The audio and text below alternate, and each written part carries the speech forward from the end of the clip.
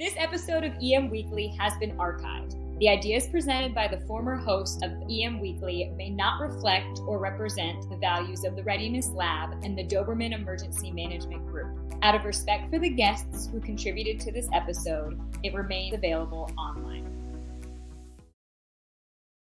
EM Weekly starting right now, bringing emergency managers from around the world together to learn, share and collaborate.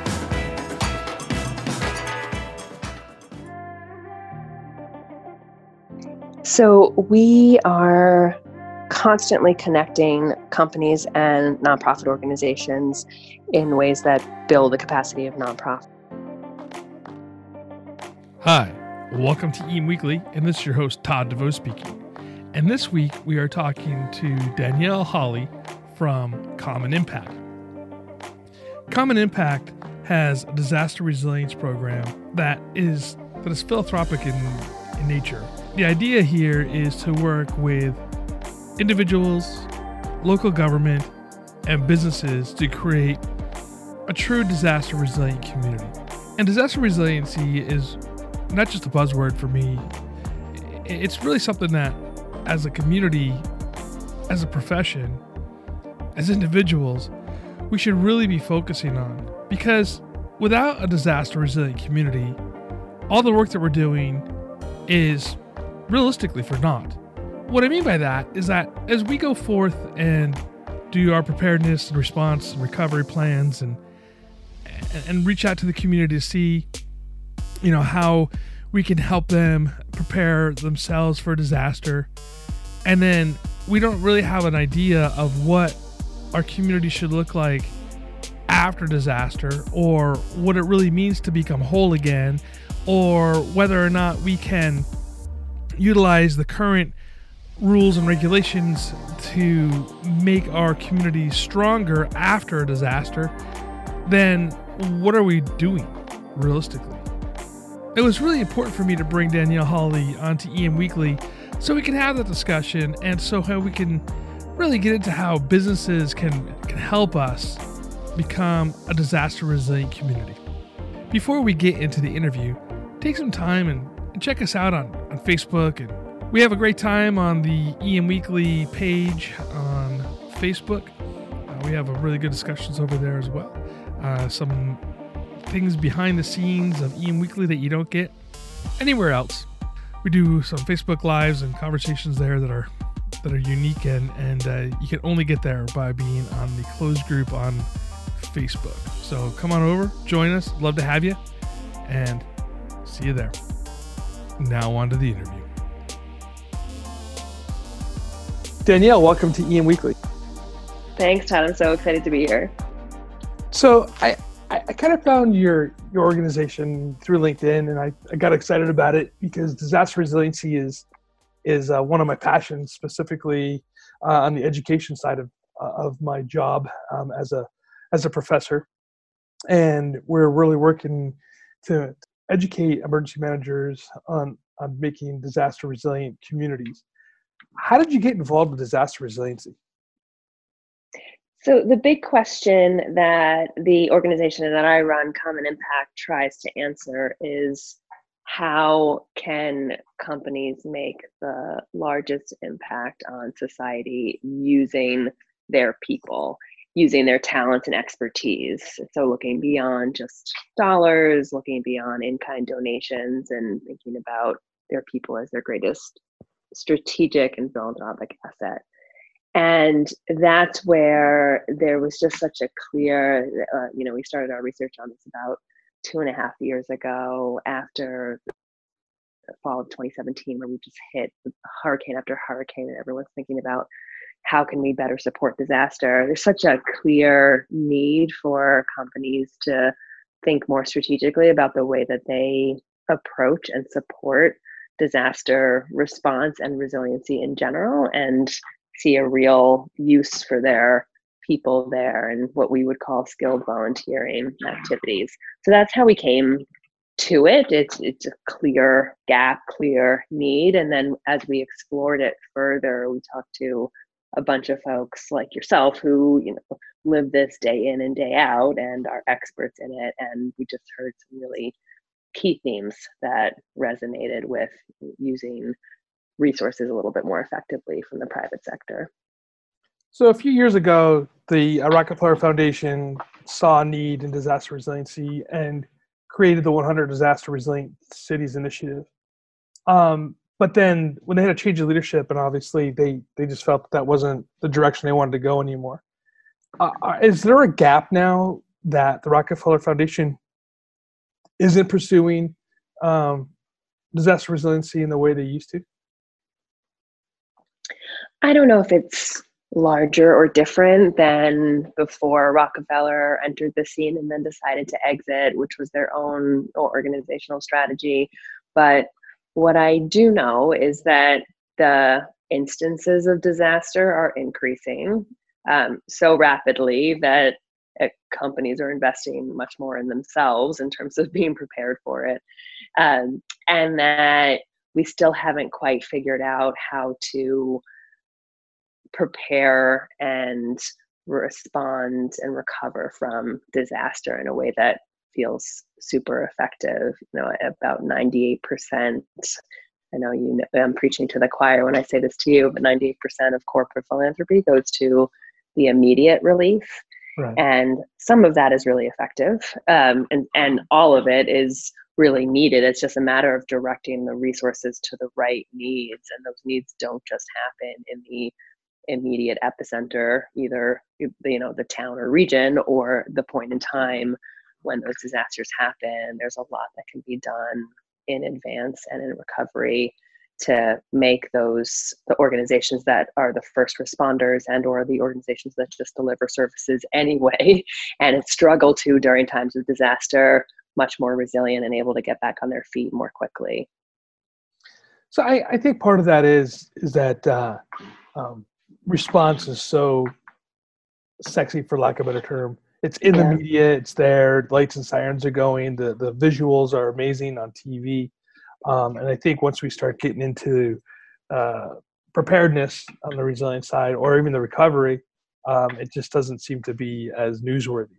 And I always tell my students that's on the recovery is where the real work is in emergency management, not the response. That's right. That's right.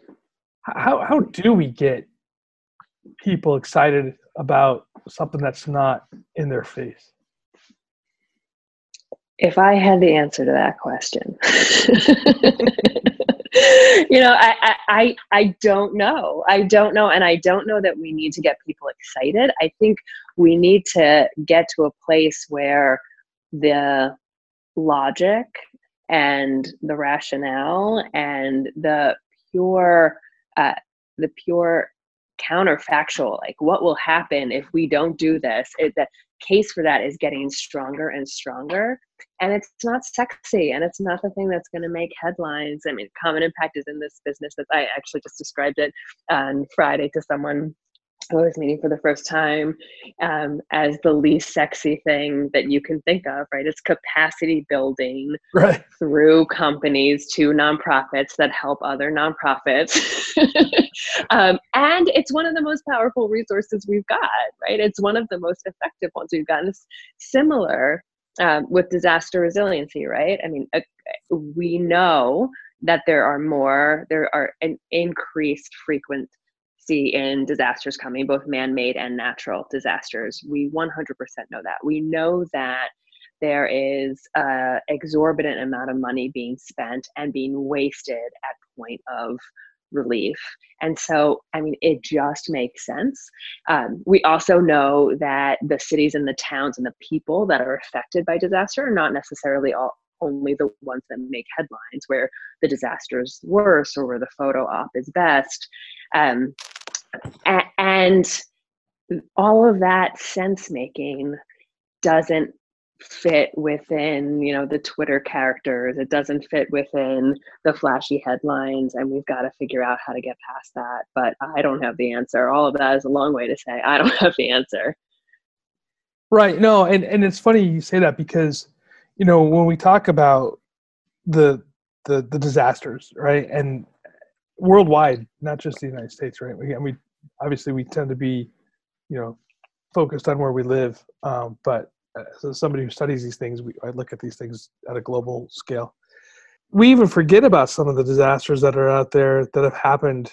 Some typhoons that struck into India and Malaysia, the Philippines, and then the flood of 2016 that no one ever talks about because it was during the middle of a contentious political campaign, and so no one even covered that in the news down in Louisiana. So even those disasters are things that aren't covered. We do talk about the ones, obviously, the Superstorm Sandy, the Katrinas, the firestorms of California that happen every year, and they're more intense every year that we get drier and drier in the climate. So again, how do we keep these things in front of people? And that's the hard question. And then on the other side of it, how do we define resiliency? What's your definition of resiliency? What are you using? The amount of time it takes for an organization, an individual to regain their full capacity. And from point of disaster to that point where they've regained it. And there's so many different definitions, but specifically how we think about the corporate intervention and getting individuals to help organizations sustain and thrive after disaster. It's about that point A to point B. How much time does it take to get back? And what we're trying to do is reduce the amount of time, particularly for nonprofits. It's around delivery of services, right? So it's not just the first responders that we're trying to support here. In fact, it's, if anything, prioritizing the organizations that are not the first responders, the organizations that are the nonprofits that are delivering these critical services that when they're hit by natural or man-made disaster, are unable to provide the basic services to constituents that they need to provide. And then there's an acute rise in need, right, when you have a point in disaster. So we're trying to get these organizations back on their feet quickly enough so that the folks that are suffering from disaster suffer as little as possible and for as short a time as possible. One of the other things, speaking of, what makes headlines and what doesn't, one of the other dimensions of disaster resiliency that came up in our research, and I'm sure this is something that you've seen too, is the populations that are impacted by disasters that don't make headlines are usually the low and moderate income, the disenfranchised populations that exponentially experience the consequences of disaster in a negative way. And they're not usually the ones that get the most media attention or are able to sustain that media attention. It's just not, it's not as sexy, and it's actually a pretty terrible lens to take to society, but it came up time and time again in conversation after conversation when we were researching this latest report that we've just released. Yeah, I mean, they don't have political capital, right? I mean, it's one of those things that it's on the whole policy wonk side of things. It's do they have the reach to go to make themselves known, and they don't. And I think that's one of the reasons why there's been study after study, and I can get deep into the weeds on these things. Obviously, we'll talk a little bit of climate change here. Climate change is adversely affecting the lower to middle income class of people, and due to different things, various like losing jobs or employment opportunities. If you take a look at the farming community, the impact that it has specifically on the crops, those things like this. And so once we take a look at that impact on them, on that slow moving disaster, obviously when it comes to the larger disaster, if you will, their voices sometimes aren't heard because of that. And right. We have to do, as public servants, we have to do a better job and I tell this to all my people right now, and I'll be the first one to stand to I have to do a better job of reaching out to those that are going to be impacted the most, because our job isn't just to make binders full of plans, human aspect of our job, and sometimes we forget about that. Let's talk a little bit about climate change. And I know that's one of the things that you guys have. And my stake on it, and I've said this multiple times, is I don't care if you believe it's man-made or not man-made. The issue is that we have a change in the climate that's evident and science-based. Right.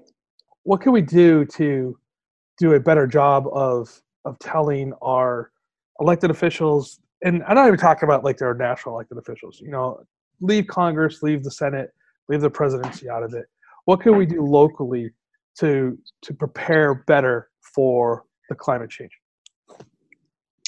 So what's funny is that while there's so much political rhetoric that is questioning whether climate change is or isn't real, every single institution, corporate, public, nonprofit, is preparing themselves for the impact of climate change. So if you ask someone from a political perspective if climate change is real, you might get different answers. But from a business work professional perspective, you can very clearly intuit a single answer. And so I think, to some extent, this is the same issue that we were just talking about in terms of, is it sexy enough to make headlines? This is just that version, right? It's climate change version of it. But there is real work happening behind the scenes, and being able to surface that and share that, and not even entertain the fact that, is this or is this not real, but here are the ways in which we can invest more in alleviating some of the impacts of it that are sure to come. Because, the IMF just released a study that there are going to be more of these disasters as a result of climate change. And so companies are one of the largest and most quickly, if not the quickest growing department at companies, is business continuity planning, because they know there's going to be an impact. And the business community, is these are kind of generic sweeping stereotypes, but are they, it's the private sector that has pushed back most politically on climate change. But they're not pushing back on it operationally. They're pushing back on it from a narrative perspective. So I think it's really just about grounding people in facts and making sure that we're not ourselves as business, nonprofit, public sector leaders feeding the assumptions and the baseline narrative that's going into these headlines around the question. There was a report that was just put out regarding the Paradise Fire, the Camp Fire, if you will. And in the study, they're talking about the fact that over the last 80 years, there's been a 2.5 degree increase in the temperature in California, Northern California, which increases or decreases the snowpack, decreases the humidity in the air, and which increases the dryness of our brush and our forests. And when a fire happens, it increases the size of the fire. And now, outside of the disaster response, you also have to take and again, we talked about this a second ago, you take a look at the crops that are being created. That means our foods get more expensive, our delivery of our foods get more expensive. And again, it impacts that middle to lower income class people more on all aspects of it. A gallon of milk, for instance, is more expensive due to the fact that it costs more to produce it. So we have this economic impact on us, which is, we see it here in California pretty extensively at the pump and other places. Can we use these statistics and this evidence to force the hand of the local politician into making their city or their community more resilient to these changes? Your guess is as good as mine. I think it's a similar, we also work on diversity, equity, and inclusion. And this is a place where there's just a clear business case for moving forward on these issues. And the political narrative really struggles to address them. And I do think, I know we talked about, this presidential election, taking that off the table, taking the lowercase p politics off the table. But I really actually do think that is going to move us in one direction or the other, because the framing of the narrative is so important, and the facts are so clear. There's no, with climate change, with topics like DEI, there's no case for not addressing these issues, not closing the gender gap. There's no case for not investing in resiliency, no business case that has been made or makes sense. And so I think, it's really the folks that hold the narrative that's important. I do think what we're seeing in the corporate activism is really interesting and could be some of the difference that we may see over the next couple of years. So employees are now not, and this just happened with Facebook this week, employees and their dissent, companies that are not holding true to their values, their meaning the employee values, the purported values that the company is pushing out there. There's a lot of power right now in this labor market, as good as it is at the moment, for employees to exact political pressure on corporate leadership. And so I think that we could see that expand. So the example of this last week was Facebook's political stance on taking money for misinformation, incorrect political ads, right? And Mark Zuckerberg has kind of put his foot in the ground around free speech, and his employees just signed a very long letter that said, we don't agree with this. Free speech and paid speech are different, and this is not what our company stands for. And I bet that that's going to have an influence, if not in the headlines, then in the operations of the company and the way that they think about it, or at least talk about it. And so I think we're going to see more and more of that with climate change as these disasters continue to happen. And companies, particularly energy companies and companies that are directly tied, at least in perception, if not in reality, to climate change itself, I think we'll see employee pressures grow. So as an employee of a company or a large nonprofit, there are things that you can do just as an activist inside your company to press your leadership to take a stand. So, let's talk about a couple of companies, and I know you highlighted them on your website, like Tom's Shoes, for instance. I had the opportunity to go and teach a class at their corporate headquarters. It's really kind of a fun place to be. And the people are really awesome employees that are there. And for those of you that aren't familiar with Tom's, it's a shoe company that gives back to communities that need shoes, right? And I actually asked, just to kind of let you guys know, I asked a question when I was there about, are we taking jobs away from local shoe cobblers, if you will?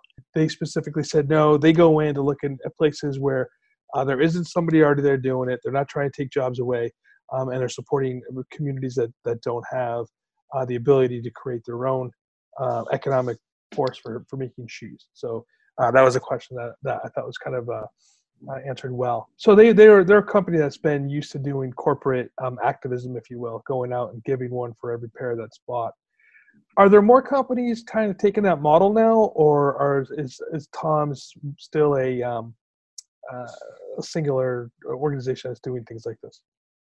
So what is different about Tom's, and I say different slowly because they won't be different for long, and there are more and more examples of companies that are doing this, is one, they're a business built on a social mission, as you were sharing. And so it's always been a part of the dashboards that leadership looks at, giving back. And two, in particular, their reaction to disaster, and in their case it's a man-made disaster, the mass shootings has been, and gun violence in general, has been completely mission driven, meaning it doesn't make any good business sense for them to be investing in this issue, to be lobbying Congress in the way that they have, and to be one of the more outspoken companies, right? Shoes has nothing to do with gun violence, and in the way that you can make a business case for other investments in natural disaster, right? And whether your employees are located in the regions that are being hit the most, whatever it is. And so one of the things that we saw there was a CEO just doing what he thought was right and using his business and economic might to put real energy behind an issue. And that is fairly new. It's pretty inspiring. And there are some other companies that have been doing that. So Hamdi Ulukaya of Chobani has done that. Dick's Sporting Goods has decided to destroy all assault weapons. They decided a year or so ago to no longer sell them, but then with their added inventory, they're actually destroying them because their CEO thinks they should not be on the market. And so if they say, if we don't want guns on the market and we've got all these guns, we're not going to put them back on the market, right? And so that is something that's new and different. And while there is certainly business case to, and irrefutable business case to support engagement in natural disasters, there's more and more quote unquote brands taking stands on man-made disasters as well. So again, and I'm not trying to go back and forth on this, but the reason why I was talking about the local emergency manager and what can we do, because in lots of cases we have access to our elected officials, direct access, right? To our city council members, to our mayors, to the leadership of the city, compared to going to DC and being one of a voice trying to get in front of there. We can actually have direct impact. Is there something that we can do as individual emergency managers to push forward the narrative of the disaster resilient community compared to on the national stage? Saying no to resources that you don't need and of directing them to, and when I say them, anyone who's trying to give you resources to the place where they can best support. And at the point of disaster, when relief efforts are happening or starting to happen, often saying no, no thank you to the resources that are heading your way could be the smartest move for quick recovery, and saying instead, here's where you can help in the resiliency phase, but we're not ready to have that conversation yet. Because one of the things that was pretty horrifying actually from our research from the fall 2017 hurricanes was that there was just a ton, companies were all wanted to support, mostly well-intentioned, though some competitive, right? You want to, as a company, or this is the approach that we've heard about, you want to come out with a larger investment more quickly than your competitor because you want to, quote unquote, beat them in the disaster philanthropy space with respect to any particular disaster. What we saw is because of that dynamic, because companies both well-intentioned and not so were trying to give really actively to the hurricanes, they were giving in kind, they were giving whatever they had. And so it was a resource-based decision, not a need-based decision. And so what emergency managers can do is be really clear about what the needs are and what they're not. And there's one just horrifying story that stands in my mind of a plane full of in-kind teddy bears actually blocking a runway and preventing fresh food and clean water getting to an emergency site during one of the hurricanes. And that's probably the worst example that we'll see of the damage that the poor gifts or poor philanthropy can provide, but it's something that I think the emergency managers have real power over, right? And that time as a facilitator of that. Yeah, we called in-kind donations the second disaster, and there's a reason for that. Right, I shouldn't laugh, but it's true. Okay, let's take a quick break. When we come back, I want to talk a little bit more about what your organization is doing and how we can get involved. Seconds count during an emergency. That's why at Titan HST, we're always inventing new technology to help people stay safe and help people who can provide help get connected with people who need help. At Titan HST, we've deployed mesh networking allowing emergency communication even when networks are down, augmented reality, and real-time translation. We believe in the power of people to help each other stay safe and thrive.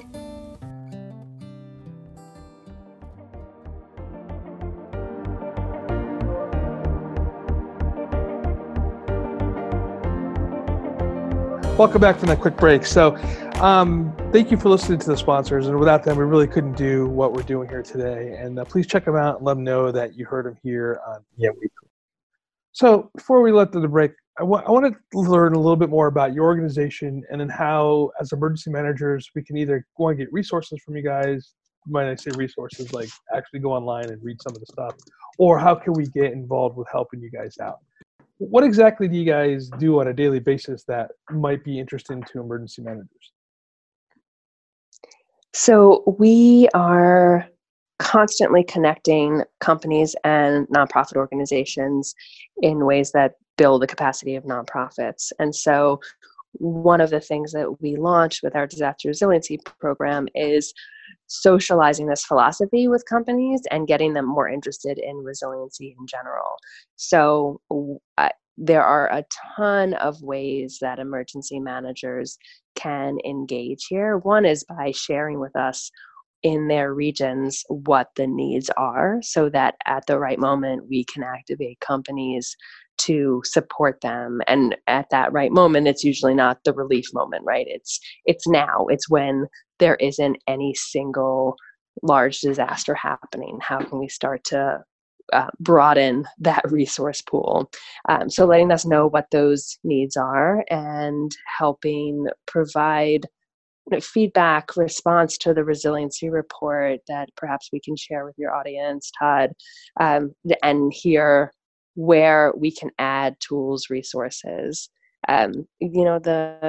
The mistakes that have been made, where, what are their examples of the in-kind plane blocking the food and water coming into the airport, so that we can continue to share this with companies. I really think that, getting the private sector to think of this as a sexy issue, not something that is, just interesting when the wildfires are burning or the hurricane is coming or the mass shooting just happened, is the biggest piece that we would love emergency managers support on. How can we find you? www.commonimpact.org, and we've got a ton of social media accounts, but you can go to our website and read the report, find out how to engage, find out what our programming is, and find out how to contact us. And everybody, if you're driving down the road or your pencil's not sharp, we'll have that information down in the show notes as always, with all the links to Common Impact and what they're doing. Quick question: what are you reading right now? What am I reading right now? I am reading right now, I actually have it right in front of me. It's called The Righteous Mind: Why Good People Are Divided by Politics and Religion. And that's by Jonathan Haidt. And it talks a lot about what we just talked about, right? Like there's kind of objective reality, what we all think, and it's a lot closer together than what the political narrative would tell us. And just fascinating, really interesting, well-written book, and will motivate you for this kind of work. What are the 3 challenges that you think we're facing to create disaster resilient communities? One is that it's really hard to get past that it's not sexy headline. I've asked every single person that is expert in disaster resiliency, and they don't have an answer. I think that part is just the nature of the world that we live in. 2, there is a general in philanthropy. There is an excitement for giving to immediate needs versus long-term outcomes. And that is a challenge more broadly, but specifically when it comes to disaster resiliency, hard to get people to kind of broaden their lens. And then 3, the political environment polarizes us far too much. We all know climate change is real. I think I would hope at some point, and we're just not willing to admit it, because the facts are there. It's really obvious, and we have let it, this idea that it's a question, bleed far too into the mainstream, when folks across the political spectrum are preparing themselves and their organizations for the realities of it. If you could say one thing to all the emergency managers in the world, what would it be? Thank you, and say no when it feels right to say no. I like that. That's awesome. If an emergency manager decided they wanted to kind of get involved with you guys, what's the steps to find you and to really get involved with what you guys are doing as far as research and whatnot? Check out our website. It's commonimpact.org, COMMONIMPACT.org. And you can click on our disaster resiliency programming and see the ways in which we're supporting both nonprofits and companies. And happy to engage, hear feedback from emergency managers who are making all this real on the ground.